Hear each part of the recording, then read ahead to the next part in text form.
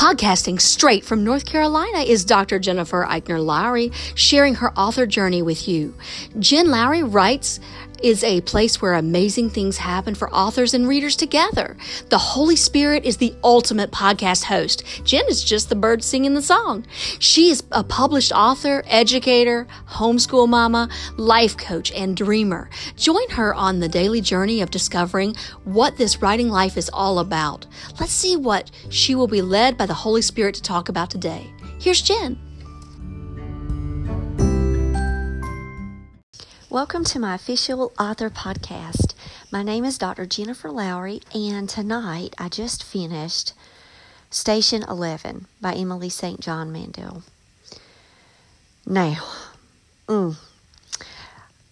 it left me with this just haunting. I don't know how to describe it. I just finished it like 5 minutes ago, and I was like, do I write down reviews or do I just speak it from my heart? And you guys know me. I'm just going to tell you what I truly think about this novel. And I will tell you that I didn't have a clue about what it was. I had no clue. The cover didn't really give it away. I didn't go on Goodreads or look up summaries or go to the author's website, nothing. I just went. I didn't even know who this author was. I've never heard of her before. Got it from a recommendation and a book swap from a friend. And so I'm sitting with this book. It feels good in my hand. And when I opened it up and I got to the first pages and I read an author's review, Deborah Harkness, the author of the Book of Life, she wrote, "Even if you think dystopian fiction is not your thing, I urge you to give this marvelous novel a try. An emotional and thoughtful story." And as soon as I saw that, I'm like, okay, I'm about to read dystopian. I mean, you guys know that Fahrenheit 451 is one of my all-time favorite books. But science fiction is not my go-to. And so immediately I kind of felt my heart drop a little. And I was like, okay, here I am. This is already my challenge book. I've already taken pictures of this thing, so that means I have to stick with it. And I am just so glad that I did. So if you're like me and you're saying, maybe I shouldn't do sci-fi, it's more than that. There's suspense in here. There's just devastation, heartstring pulls in here. There is just tremendous character development. And something else, see, now here's what's going to happen to me. I'm going to grow as a reader by doing this challenge because I can already tell what's happening. Me in particular, if you asked me personally, like you gave me a survey right now, what type of books do I like to read? I will tell you I like sticking with a character and staying with her the entire novel, or staying with him the entire novel. Like this switching of the POVs, this chapter to chapter, the jumping, that has not necessarily been something that I navigate towards. And so if I'm reading reviews about books, or I'm looking at them, I was like, oh, it's about different people. Oh, no, I don't want to do it. And so I think that gives me a stumbling block and allows me to push away books that I really should be reading. And this one in particular is one that I want you to give a try. And I'm going to tell you why. It's because there's always these little loose ends and they tie up and they move around. And I'm watching how this matters. And I really fall in love with these characters. And it brings a softness to the book. And such a hard edge of a book as this is. I mean, post-apocalyptic. Come on, it's desolate. It's like I'm watching, Zombieland all over again in my head, or I'm in The Walking Dead without the zombies, but the prophet, And so I'm sitting here reading this book, but there are these tender moments that arrive. And when they do, I could even find myself just settling back down. Because I'm all high up with an action scene or what's happening. And then I see this glimmer of hope of humanity. And I go, wow, this is so well done. This is so well crafted. National bestseller.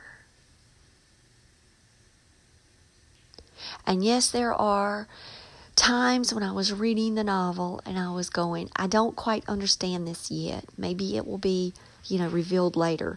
Why did the author choose to spend this much time talking about this?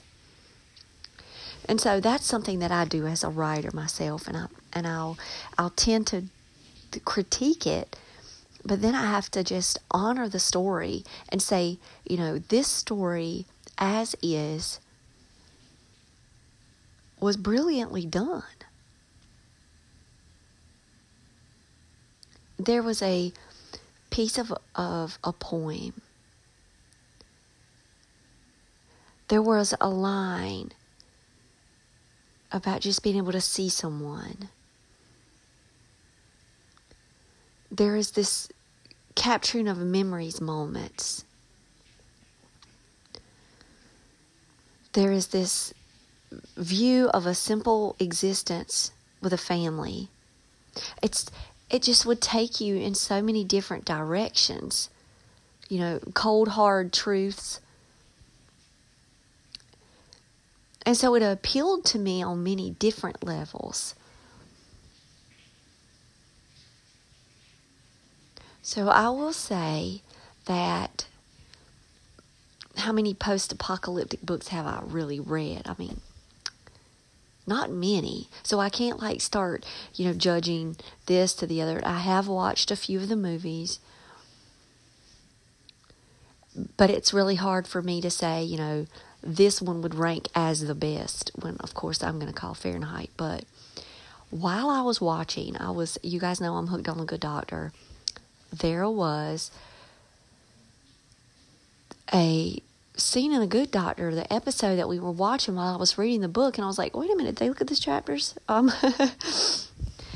of course they didn't. But it was an airplane flight coming in with people with some kind of infection and quarantining parts of the hospital, and that's how this book opens up.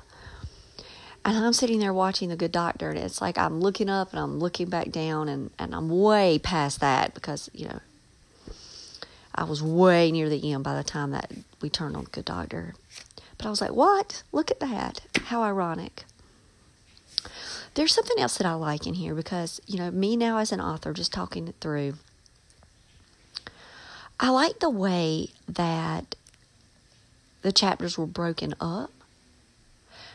So, when you get the book, you'll notice the style of the author, and I really liked it. When I read Tears of a Tiger, I think that's why the kids love that book so much by Sharon Draper, because the kids could go from a journal entry, the next one a newspaper clipping, or next one a psychological evaluation or a review or a counseling session or a parent talk. It was varied. And I really believe that engaged my readers, my YA. And in here, when I got used to it, when I got used to the feel of it, because like I said, I haven't read a lot of books that are set up like that. When I just got used to the switch of the POV, I really like this one character in the book. And so when it turned, to her section, I was like, oh yes, what else am I going to hear? What else is going to happen? So I know Kirsten, she was my favorite part to read in the book. But I think it will appeal to many people the way that it was organized. It also made me think about the book that I quit writing. So I started writing a book over the summer of last year, and I got so scared that I quit.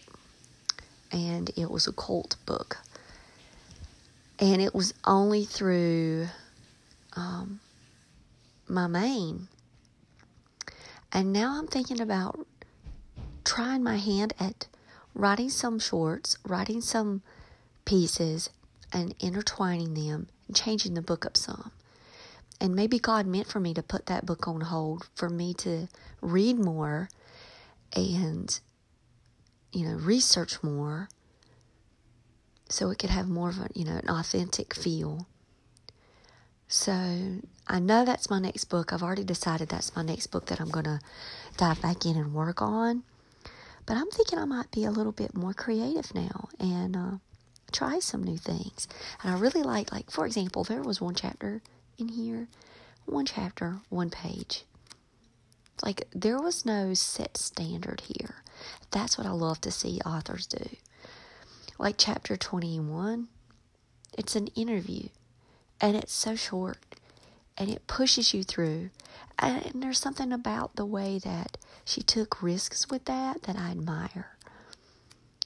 So it's challenging me to really reflect back on the work that I stopped, and just how can I let it flow more? How can I bring out other sides of the stories? Because that book can be very rich, but I'm missing the parents.